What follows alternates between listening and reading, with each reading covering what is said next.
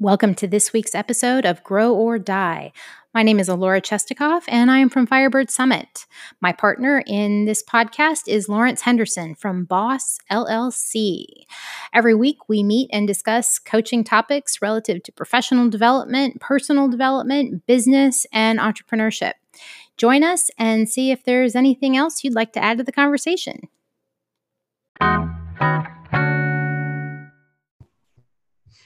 All righty, welcome to this week's episode of Grow or Die. I am Alora Chestikoff from Firebird Summit.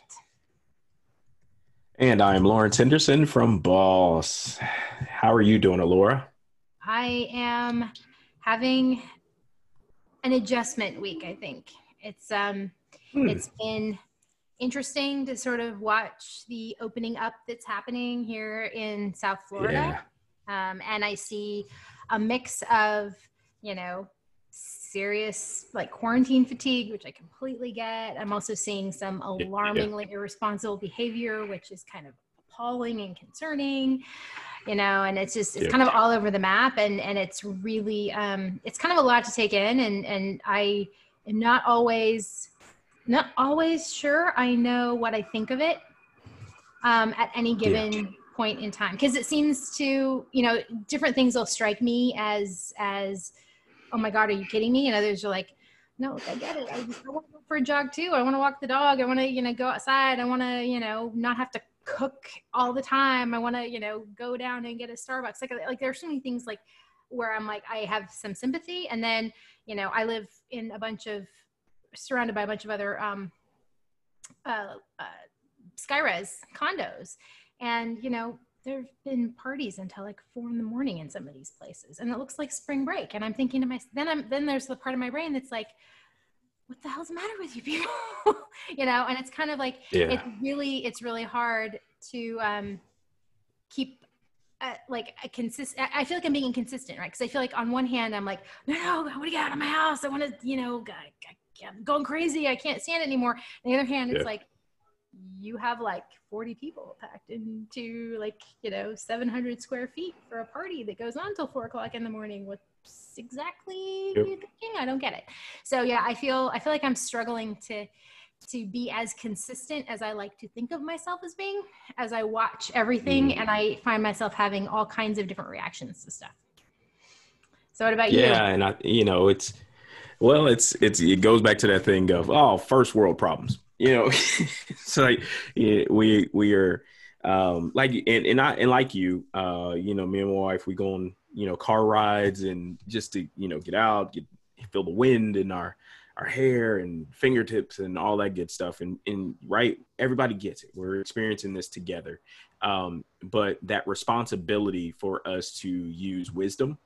And we have more than enough posts, more than enough studies done on the possibility of a second wave happening. And the way to speed us toward that is to be in 700 square feet with 40 people till 4 a.m, where you're throwing all caution to the wind and not even remotely thinking about social distancing or what good practices should be from a health and hygiene perspective. And I think for a lot of us that are going to fall victim to the lack of understanding and the lack of empathy that people are showing and care for one another is really going to be on the rise. And it's unfortunate, but were we really surprised? No. Let's be honest. Were we really surprised by the reaction? No, not at all, actually. And I think this is so I think this kind of brings us to a topic for this week, which is I mean, it's all part of a much bigger thing. And it's, there's a lot of, it's a lot about privilege, right? It's really easy for those of us who can work from home to, take for granted the fact that not everybody can. Like only 40% of the country, and that's like conservative numbers, right? Like 40% roughly are capable, have jobs that actually allow themselves to work from home. That leaves 60% who couldn't, even if they wanted to. I mean, that's just not the nature of the work that they do. And that doesn't take into account that out of that 40%, you have people who are at the lower end of the economic spectrum, where maybe they, you know, are in a living situation that doesn't have reliable internet, or they don't have a computer that they can use at home, or they're sharing a computer with an entire family of people. I mean, that you know, so even that 40% is still really generous, and it's still represents a fundamental minority. And it's really easy for those of us who live in that world to forget about that. And it's really, you know, and for me, I've been thinking about this a lot, and we'll talk about a lot of examples, I'm sure, because there are a lot of horrifying examples that we can't escape. And from your perspective as a Black man who lives in Georgia, I think there's some very relevant current examples that are worth coming back to. But you know, the New York Times posted an article this weekend that to me is very telling about a lot of this, right? It talks about why there's such a political divide, and why they've got this Democrat versus Republican view of things, and why you have red states really aggressively opening up, sometimes faster than you know, medical advice would lead them to. And the Times, I think, captured something that I think is a much bigger, broader issue. And that's that, you know, the places that have been hit the hardest are basically blue places, right? It's big cities. And the truth is, when you look at the electoral map in the United States, as a rule, and it's not universal, but overall, cities are blue, rural areas are red. That's the way it generally breaks down. And so cities where you've got a higher concentration of people, you've got public transportation, you've got, you know, a lot more people coming into contact in a lot smaller areas. Those are the areas that have been hit the hardest and hurt the most. And so those are the places where you have people who are maybe a little bit more sensitive. You know, New York City is still pretty locked down. I mean, nobody in New York City is rushing back out to jump on the subway if they don't have to, right? Like it's not a place where the risk is disregarded. People understand that it is very much a real risk when you are in that kind of spatial concentration with other people, and the virus contagion rate has been running super high. But then, you know, hell, I live in Florida, which is a red state. You live in Georgia, which is a red state. I spent the last 10 years in Texas, which is a red state. All of those places, especially once you leave the cities, right? Austin, Atlanta, Miami. Okay, those are like little semi-blue patches and big sea of red. So you've got these contrasts between, right, what the city does and what the experience out in the rural parts of the state actually experience. And they're different. The contagion rate is lower. People have a completely different lifestyle that doesn't have as much risk associated with it. And so while I liked what the Times was addressing in terms of the fact that, you know, really it's Democratic strongholds that are really experiencing this, what I think the underlying issue is, we live in a country, and it's not just country, because I see this globally as well, where there is a very different life that you live if you live in a city and the adjacent suburbs versus living in a rural area. You don't have the same lifestyle. Your day-to-day existence is very, very different. And it's really hard to have a single set of rules or guidelines or practices or anything that fits all of those.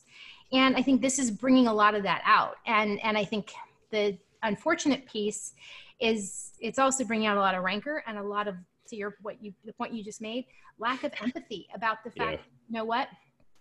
Okay, I live in cities. I'm a city girl. I like living in cities, but I have to remind myself that people who, you know, live out in farm country and their nearest neighbor is, you know, a half a mile away. Exactly. They have a different way of living, and vice versa. You know, if you live in, I mean, I live in a building. On this floor, there are 8 or 9 units on this floor, which means every time I leave, every time I go take the garbage to the garbage chute, every time I go to the elevator, like that is just and that's just staying on this floor. That's not going downstairs. It's not going anywhere. It's not leaving my building. It's just taking the garbage to the garbage chute. I come into a set of secondary contact zones for people who could be sick or who and it's a different set of things to think about and worry about. And I think the thing that is really heartbreaking for me as we look at this is that there is a lot of lack of empathy about the fact that the way I live is the way everybody lives. So why the hell does it matter? Because what you're talking about doesn't apply to me. Yeah. And I think when you think about, and I love the article you wrote yesterday, particularly around this idea of how we all experience levels of privilege. And I think Van Jones was another one who had a post about, people, as you get further out, people who have the ability to live in these gated communities, they've been social distancing. But it's the idea that this gall and this privilege to say, it's Memorial Weekend, for God's sakes, I'm going to go to the beach. And just the people that they interviewed, I got to die of something. Like just again, and you would blame that on drunkenness. You would blame that on whatever. Now, these people are sane. These people are sitting on the beach doing what they want to do. And funny part about it is, if you really look at the economic, social, economic makeup of a lot of those people, how long did it take them to get to that beach? Right. And they came from somewhere to go to the beach. Right. And so the people that have the means, that have the resources, but now you're not going to lock me into my home anymore. Right. And it's just this idea that it's time. So I'm going to do, instead of the empathy, like, you know what, the asymptomatic carrier. Right. And for me, I'm cautious because I was around someone who passed away from this thing. Right. And this is mid-March that he passed away. But because I was around him, I now see myself as an asymptomatic person. And I move that way when I'm around other people, right? I wear my mask. And again, it's not for me, it's for you that I wear my mask, right? And I think that's the part of the empathy that my concern is for you. I humanize you in our interaction, the interaction that you're about to have with me at the grocery store, unbeknownst to you, that I knew someone who died from this thing and I was around them months ago, right? And so I think, and I'm listening to the news that says, hey, these are some of the deadliest people are the asymptomatic folks who don't know they have, or they've been exposed, but their body is dealing with it and they may be carriers and passing this thing off. And so I'm like, you know what? I need to be mindful of that anytime I'm around somebody. And I think that level of care and humanity in which we deal with each other, I think that's the most disheartening thing that a lot of people aren't taking into consideration, to include who we're calling our leaders, right? And to make this a blue and red thing, to make this a political thing. To me, you're a whole lot of things other than a human being to make it about that. Right? To say you're not going to provide support. You're going to withhold resources. In the United States of America, you're having blue and red conversations about withholding resources because of political lines, instead of looking and seeing people as human beings. Like, to me, that's the issue. That's one of the fundamental systematic issues of this entire thing, is the lines that are being drawn, and how uncharacteristic of leadership are people in the highest positions they're acting like toddlers. And I don't care what anybody says, as a former United States Army officer, the level and the lack of mission success operationally, the execution, the transparency in the way things have been moving, I would have been fired for an nth of the incompetence displayed during this. And to have those leaders literally going in front of cameras as if 100,000 dead is somehow, some way, some win, when you touted for the better part of months of how this wasn't an issue. But now you're literally inferring it could have been where 100,000 people are dead in a matter of 2.5 months. Well, and we're not done. We're not done. We have parts of the country that are climbing. And so I think this is, to me, this is where, and I completely agree with you, right? The lack of leadership is, or I shouldn't say the lack of, but I think the toxic leadership is really upsetting, because here's the thing, right? And so the UK, I think, is a great example, right? Because Boris Johnson is just their version of the same stuff. And yet the UK has rallied together in a way that hasn't broken down in the kind of like aggressive, toxic partisanship that we are finding ourselves in here. And part of it has been because they've taken this sort of call to action approach. And, you know, again, as a history buff, I always look back to things like the recession, things like World War II, right? Where we had an acknowledgement that there would be sacrifice required. We had an acknowledgement at the highest level. This is going to suck. We need to buckle in. Everybody needs to do their part. We have to get out of this together, or we don't get out of this at all. This is not an every man for himself kind of situation. And so I think the thing that is, there's a really great example when in the early part of World War II, there were German U-boats up and down the east coast of the US. And they were actually they were surfacing or coming close. They were surfacing and using the light at night and using the lights from the cities to find shipping targets and sink ships off the coast of the US. They were doing it from Portland, Maine, all the way down to Miami. And so these German U-boats were out, you know, along the shelf of the water. They would come up, and it was dark. They didn't have, you know, night vision. They didn't have any of this stuff. It was beginning of World War II. They were using the lights from the cities, from the overflow, from these coastal cities to find their targets and sink them. And it took 3 months of cajoling and begging and pleading for these coastal cities to go into voluntary blackout so that they could prevent the German U-boats from having the visibility to see to sink ships off the coast. And so there's a part of me that thinks about that when I look at what we're doing here, right? But the difference, I think more than anything else, is that there was a stated objective. Yes, the cities objected to it. Yes, they didn't like it. Yes, it was completely inconvenient and to some extent dangerous because, you know, especially back then, again, nobody had night goggles. Like it was, you black out a city at night and you're opening yourself up to some other challenges. But there was still a fundamental call to action.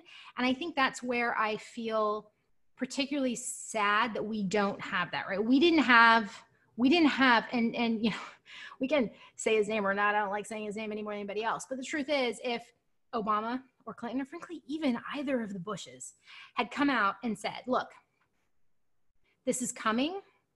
We don't know how bad it's going to be, but this is going to be tough and we're all going to have to buckle down. It's going to require sacrifice. I know this is going to be inconvenient. I know people are going to get sick and die. I know there's going to be a lot of fear and a lot of anxiety, and I get that.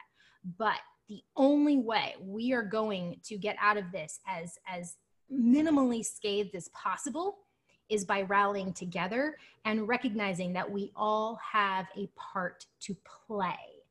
And I think that for me, watching the fact that there hasn't been an acknowledgement that we all have to do this together. It has broken down along rancorous partisanship lines for reasons that, you know, the Times example is a good one. We have a very different contagion rate around the country. You go out to, you know, East Texas, there's like almost nothing. There's, you know, you go out to the rural parts of like Utah. No, there's almost nothing there. So I understand that. But the truth is, that was true, you know, again, whether it was the Depression, whether it was World War II or anything else, there were always pockets that were less hurt or less damaged than others.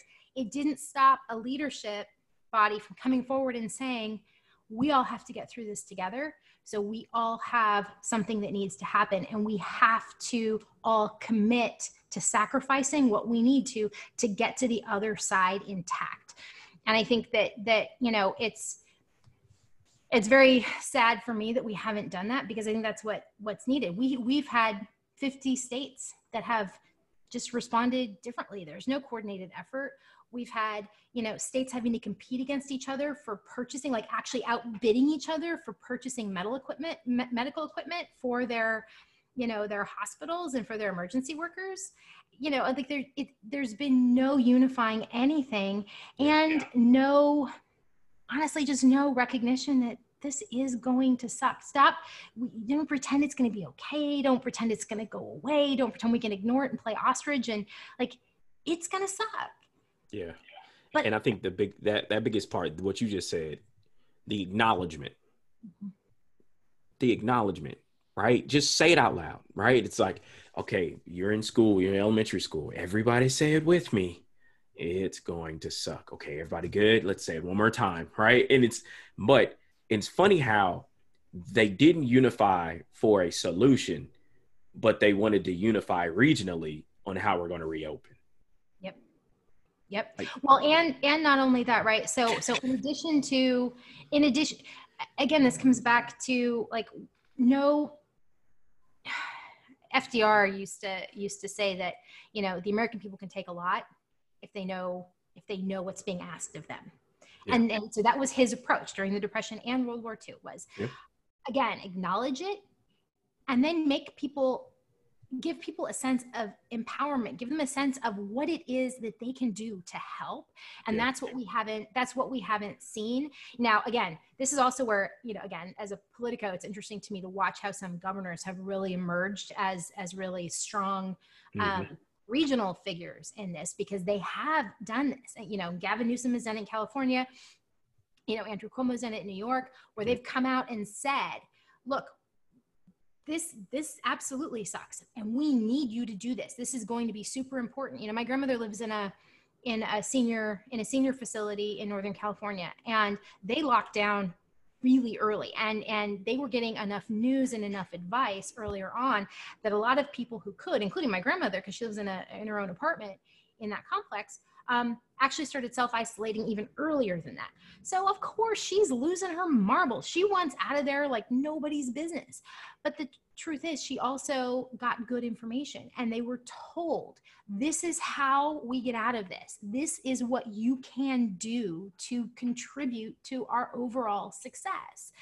You know, and that's, I think, the part that's super hard about where we're at right now, is that there's no call to action. There's no empowering people to do something, or to feel like what the sacrifices they're making are actually for a purpose and are going to be meaningful. Yes, it doesn't always look like it day to day, but I can promise you, every, you know, person who went back to work during World War II because the men were being shipped off, every woman, every, you know, grandmother who found themselves, you know, riveting airplane sides in World War II, she didn't go to work every day thinking that, you know, this was always super fun, but she did it believing that she was doing something that mattered to help get to the other side. And whatever sacrifices were involved in that, you know, not seeing her husband because he was overseas for 4 years, like, they all knew that the sacrifices they were making were for a purpose. And that's what I feel is just painfully missing right now, is there is no unifying message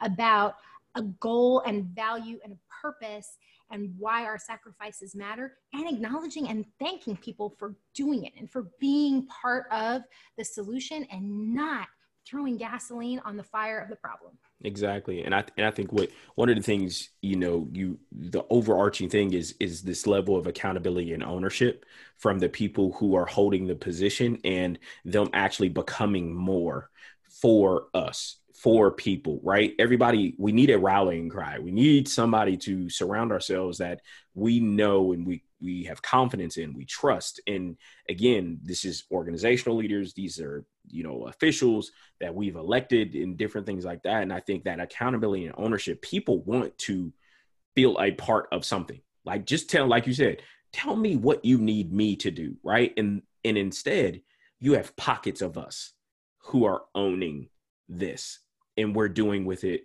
the right things, right? I'm listening to the experts. I'm listening to the people that I believe have good information, and I'm going to follow it, me and my family, right? I'm making it me and my family. Like, I'm not going to have a rogue family member just go do what they want to do and end up sick and you know, get all the rest of us sick, but getting other people sick. And that's what it is. And I think this comes back to, you know, and this comes back to privilege, right? Because when you have leaders who have empathy, when you have leaders who recognize that, you know what, there are times in life when sacrifice is absolutely what the situation calls for, then you can have somebody who can say, you know what, yeah, great. I live in the White House and I have access to all the testing I need. I can, I'm fine, or I can make myself fine. But guess what? I'm one person out of, you know, an entire country of 350 million. And there is no way that we're going to get through this if everybody just acts like me. And so I think that comes back to the fact that, you know, I think that the nature of privilege is rooted in that inability to recognize that your existence doesn't look like other people's. And you mentioned this before, right? When you were talking about how you used to struggle with the definition of empathy, that, you know, you look at me and be like, okay, well, I don't know what it's like to be a white woman. So how the hell, you know, and any more than I know what it's like to be a Black man who lives in the South. Like, that's not, but on the other hand, the flip side of that is, if we can't actually have a conversation about this, how, you know, we're not going to get anywhere. I was on a screening call for a international women's organization, and they asked me what, as a woman in business, what one of the most difficult challenges I've had to face is. And I said that, you know, for me, the hardest thing has been working for and with men who I watch behave in ways that are truly disgusting.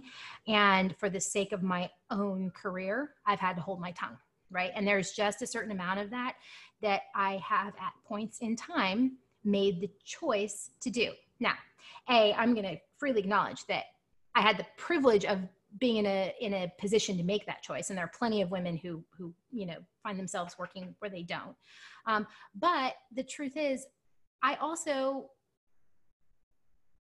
am not ever going to see that change if I always make that choice. Like, that choice is about my comfort. It's not about the fact that, you know what, there are women, especially women of color, who, you know, are of a larger population and a younger age now coming up behind me, that have even more reason to be appalled and horrified at sexual harassment or any of the crap that you see in these business environments that, you know, me and my peers have largely learned to kind of, you know, roll with. And we can be one of the boys, and we can, you know, I mean, you know, there have been plenty of moments that I would not ever, if I had a daughter, there are plenty of moments when I would think to myself, shit, I hope she never has to experience that, because that was messed up.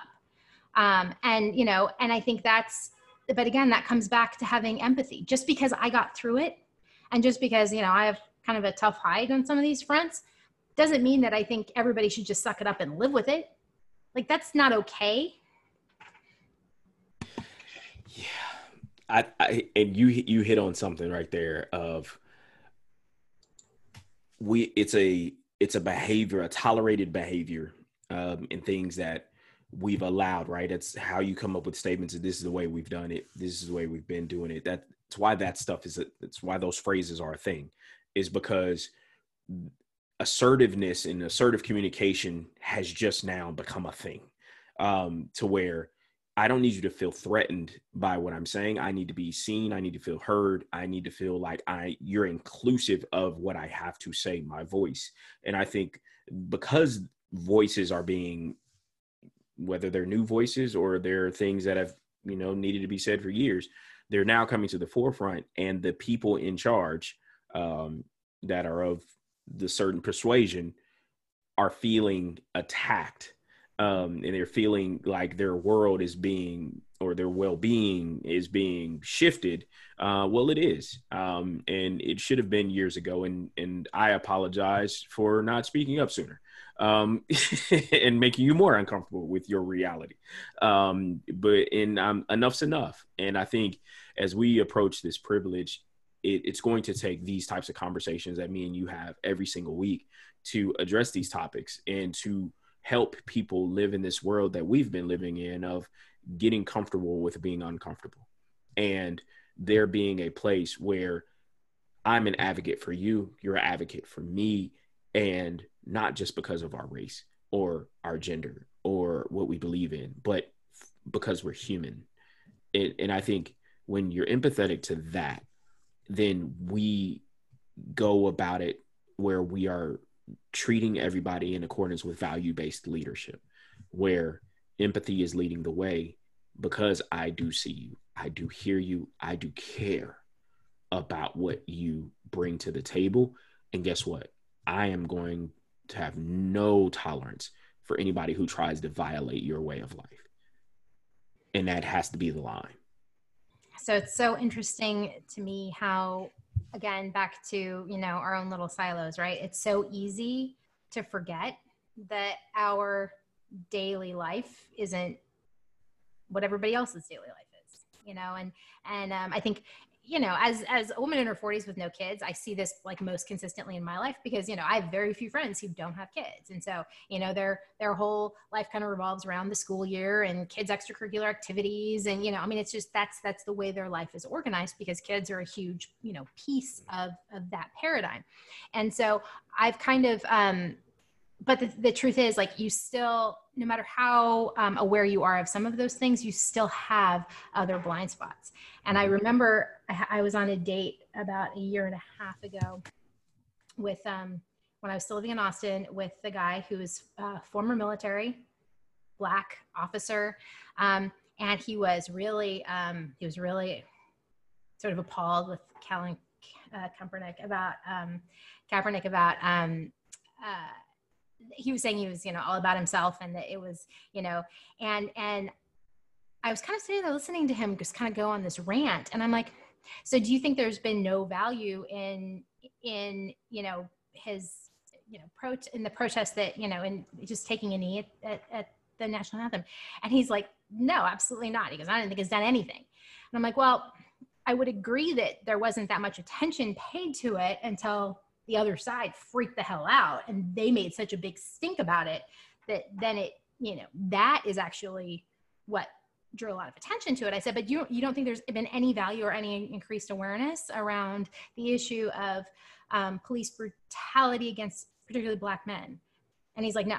And I'm like, okay, well, I have to say that's not, I'm like, you know, I'm a white woman. The last thing I'm going to do is tell a Black man that his experience of racism is not applicable, like, as in, so not my place. But I said to him, I said, well, all I can tell you is that in my fairly white and heavily Latino world, you know, I think we all kind of knew it was there. It was like at the back of your mind. It's not like an active thing. And I'd say that, yeah, actually, Kaepernick's protest raised a lot of awareness in my world. And he looked at me and he was so like shocked that that was true. Like, he actually didn't believe me. He argued with me. And I'm like, all right, well, first of all, I think this date is over.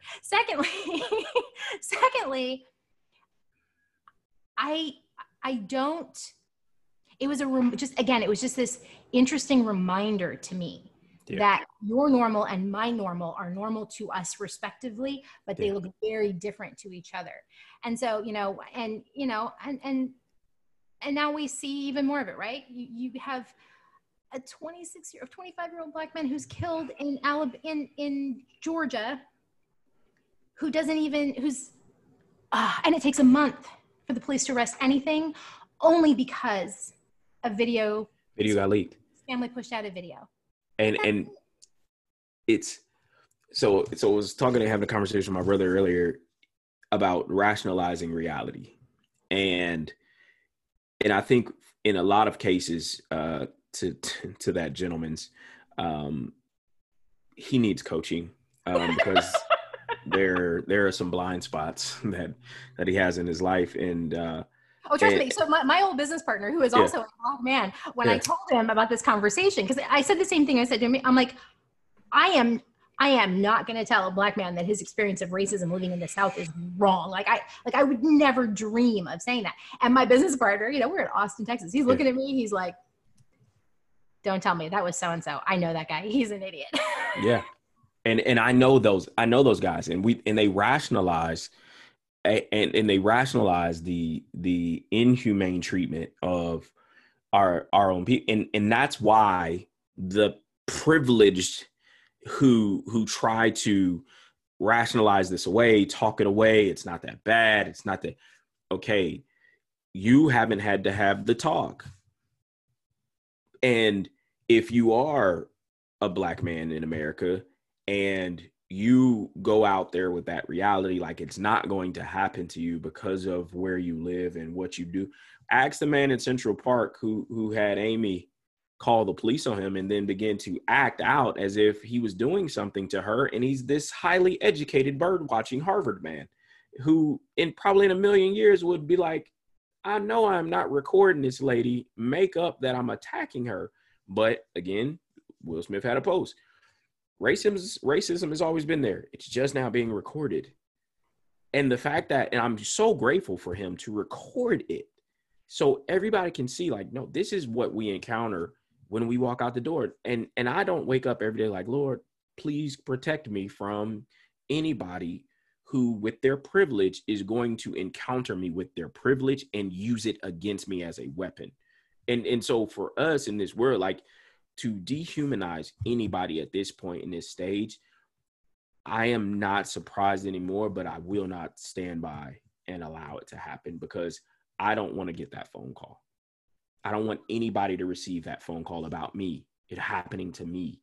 And I was talking to my wife today, if anything ever happens to me, don't let them say I had PTSD. Don't let them say I was drunk. Don't let them say that. Don't let them dehumanize me if it happens to me, right? And again, to have that conversation, like hurts my heart, but I gotta have a conversation.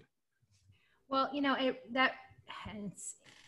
what you just said reminded me that, before Rosa Parks refused to give up her seat, the communities actually were looking for people to kind of be the standard bearer.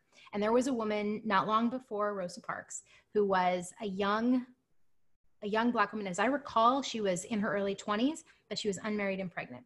And she had had a similar encounter, but she wasn't a good poster child. So they didn't allow her to be the standard bearer for the Montgomery bus boycott. It ended up needing to be Rosa Parks because she was less sort of objectively threatening. And I think about that a lot when, and it's the cruelty that we kind of inflict on Black men. Now, Black women get a whole other set of really shitty things hurled on them, but it's a really, I have a friend that I grew up with, and she and her wife live in Los Angeles, and they adopted a little boy who had been in the foster care system, and he's Black. And she's, they're two white women raising a little boy in LA. And she's constantly coming back to, like, I can't not fear for my son in this world. Like, he's gonna grow up to be a Black man in Los Angeles. Like, that shouldn't have to be a terrifying thing for a parent, but of course it is. And so it's one of those things that, again, I don't know that, nobody and Brene Brown talks about privilege a lot in this, and she, points out that nobody thinks about it if they don't have to, because you don't want to have to. It is a horrible, horrible thing to actually have to get into. And so if you don't have to, you probably don't bother. But the truth is that by itself is the definition of privilege, because you have the choice. Exactly. And the thing is that it doesn't go away. Like, it never ends. And it's not something that you ever cannot think about, right? I used to have, a sexy little red sports car convertible. And when my business partner, who was a Black man in Texas, would need to borrow my car to go for a drive, in Texas, you can have, they allow you to have your insurance and everything on your phone. No. When he took my car, I'm like, and it had just been after there had been some recent examples of police brutality near Austin and in Texas. I mean, and Austin, again, very blue for being in Texas, but it's still Texas. And he had to borrow my car. And I'm like, okay, well, yes, absolutely. Of course you can borrow my car. I am printing up hard copies of everything, because I don't want you to go to pull out your phone if some redneck cop decides to pull you over and have him decide you're going for a gun when you're going for your phone. I'm not like, I don't want to have that conversation with your wife and children. Not going to happen. But the truth is, you know what? Every ex-boyfriend I've had drove that car. All the white guys drove that car. I never worried about that with any of them, ever. But I had to worry about it with my business partner, because he was just a magnet for that kind of crap. Yeah. Kudos to you, though. Well, again, like, I love his kids. I don't, like, that's, and he has a boy and a girl. And again, like, I watch the two of them. I watch how they react to things. I watch how, and I think to myself, like, there's so many battles that I think our parents and our grandparents thought were done. You know, my mom died at 39, and I know she died thinking that, you know, feminism had pretty much like licked the patriarchy pretty well. Yeah. And there's a part of me that's just so glad she didn't live to see now, like just appalled by some of this crap, you know. And I'm sure that you know, that's equally true for any number of Black families who had members who marched on Washington, or who actively worked and helped organize and fight and push back Jim Crow and all this other kinds of crap. And now you guys have a horrible reality where you just have to be grateful that iPhone shoved a freaking camera in your damn phone so that, you know, you can help protect yourself at least a little bit from unwarranted attacks. Like it's such a horrible thing. But again, it comes back to where is the empathy, and where is the leadership that comes back to saying this is, again, you know, we can go back to Colin Kaepernick, right?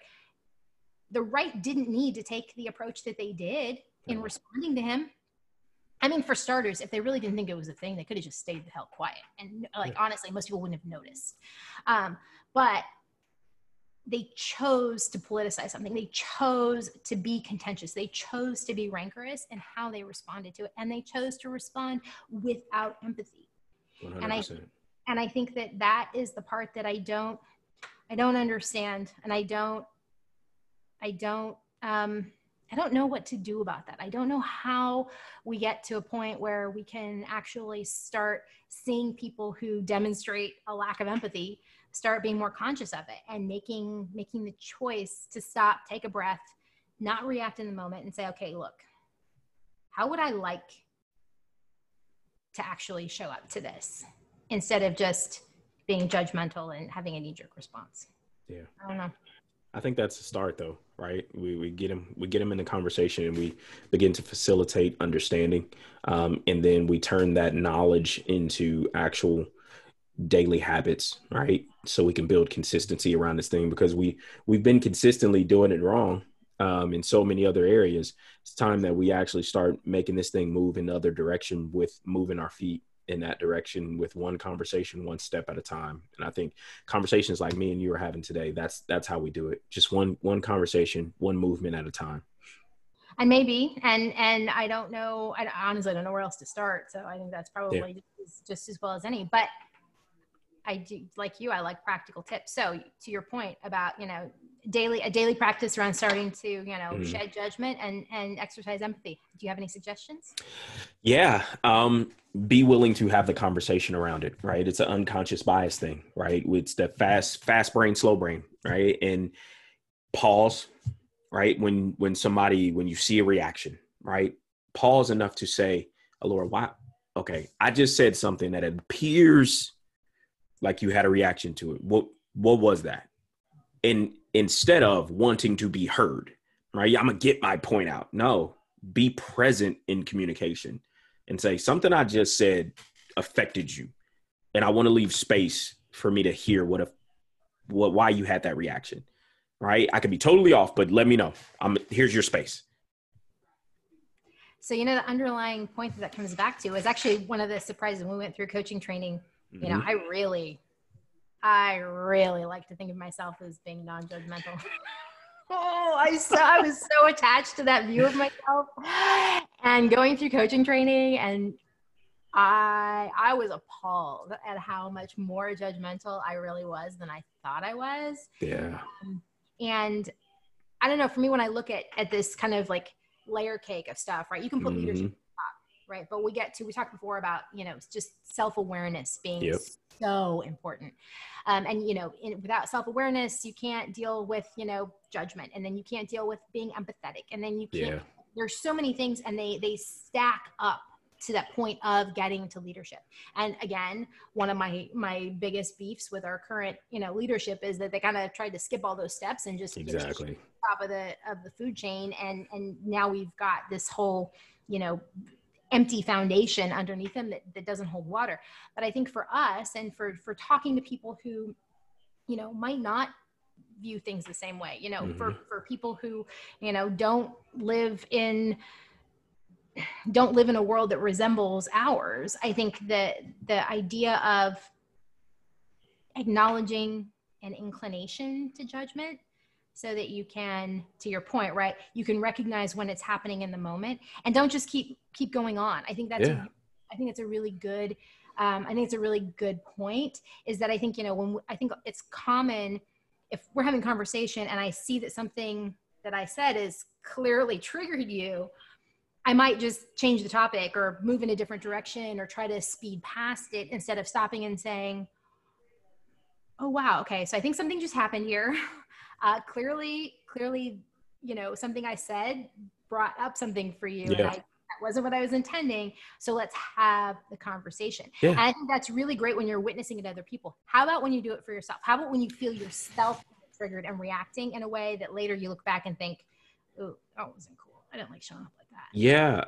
And I think just what you said, it's a form of acknowledgement, right? Whether you're doing it with somebody or yourself, acknowledge what you just experienced, right? And I love this exercise of doing a kind of a daily check-ins, and you can set yourself markers throughout your day to do check-ins with yourself to say, all right, based on where I'm at today, it's noon, and from 8 o'clock to now, what's happened and how have my interactions been?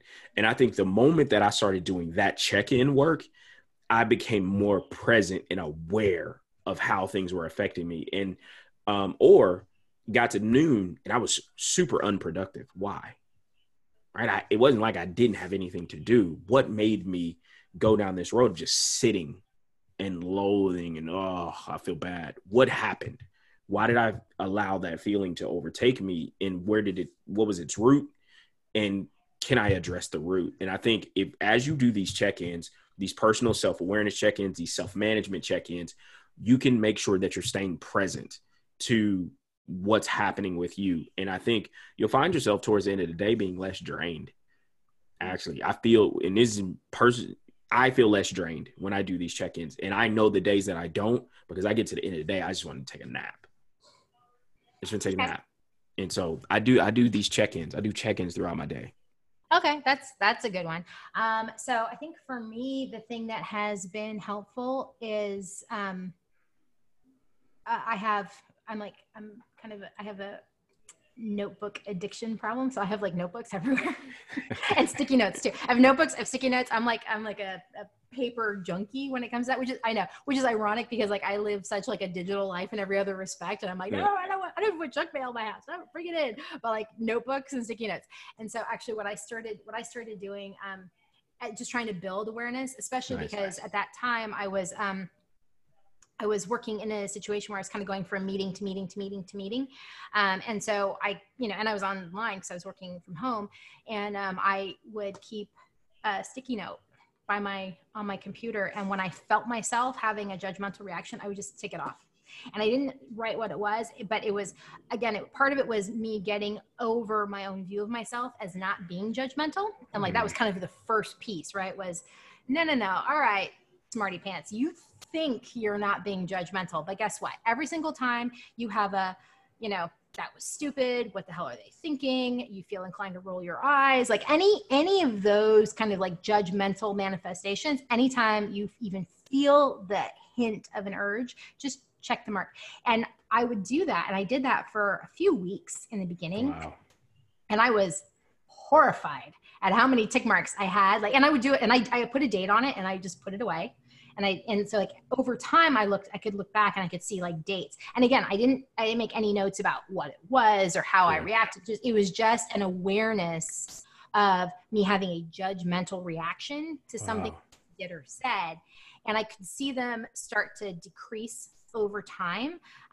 But then I could get into more of like the things that consistently managed to trigger me. Right. And there are still, I've gotten a lot better and a lot more aware about catching myself in that moment, but there are still absolutely some things that will just shoot me through the moon. Wow. Super fast. And so I don't pretend that I've gotten rid of the judgment inclination, but I've definitely gotten more aware of it. And I started realizing, I think over time that there are really only a few things that consistently manage to get under my skin enough.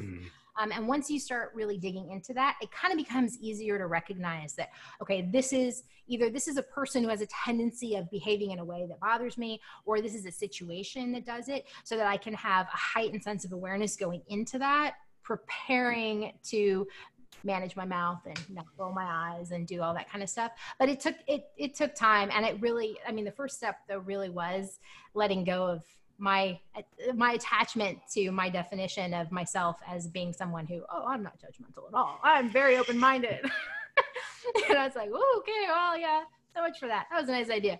But like, I think those are both like, useful techniques, right? I like your check-in, because I think that one is useful, especially if you've got stuff that you want to capture a little bit more detail around what it was that did it. Like I said, for me, in the beginning, it was just like, okay, how many times a day am I finding myself, rolling my eyes or trying not to roll my eyes? Like, and I think that's the other thing too, right? Like we don't necessarily always think of some of those little things, manifestations of judgment. But dude, if you're rolling your eyes at someone, you're judging them. Oh, 100%. And there are so many little ways that stuff like that surfaces. And so I think just starting to build awareness around when that's happening, it's a stage process, right? You got to start off with, when you're becoming aware of when you're doing it, and then you can start digging into why it's happening and what specific things are really triggering it.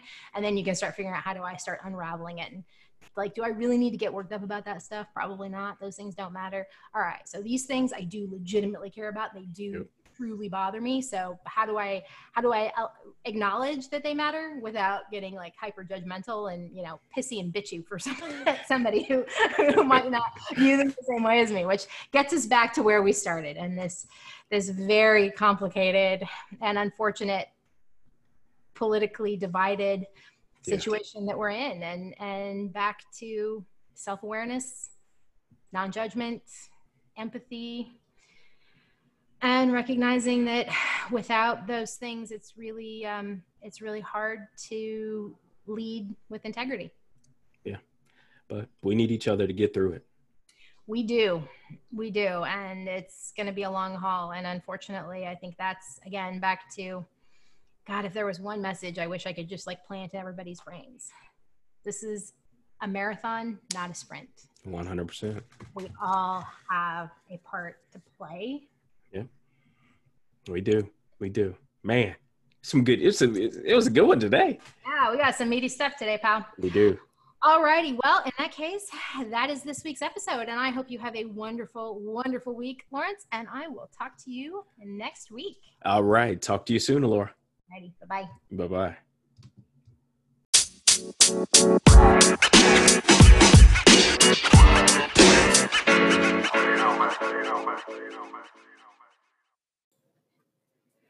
Thank you for joining me and Lawrence in this week's episode of Grow or Die.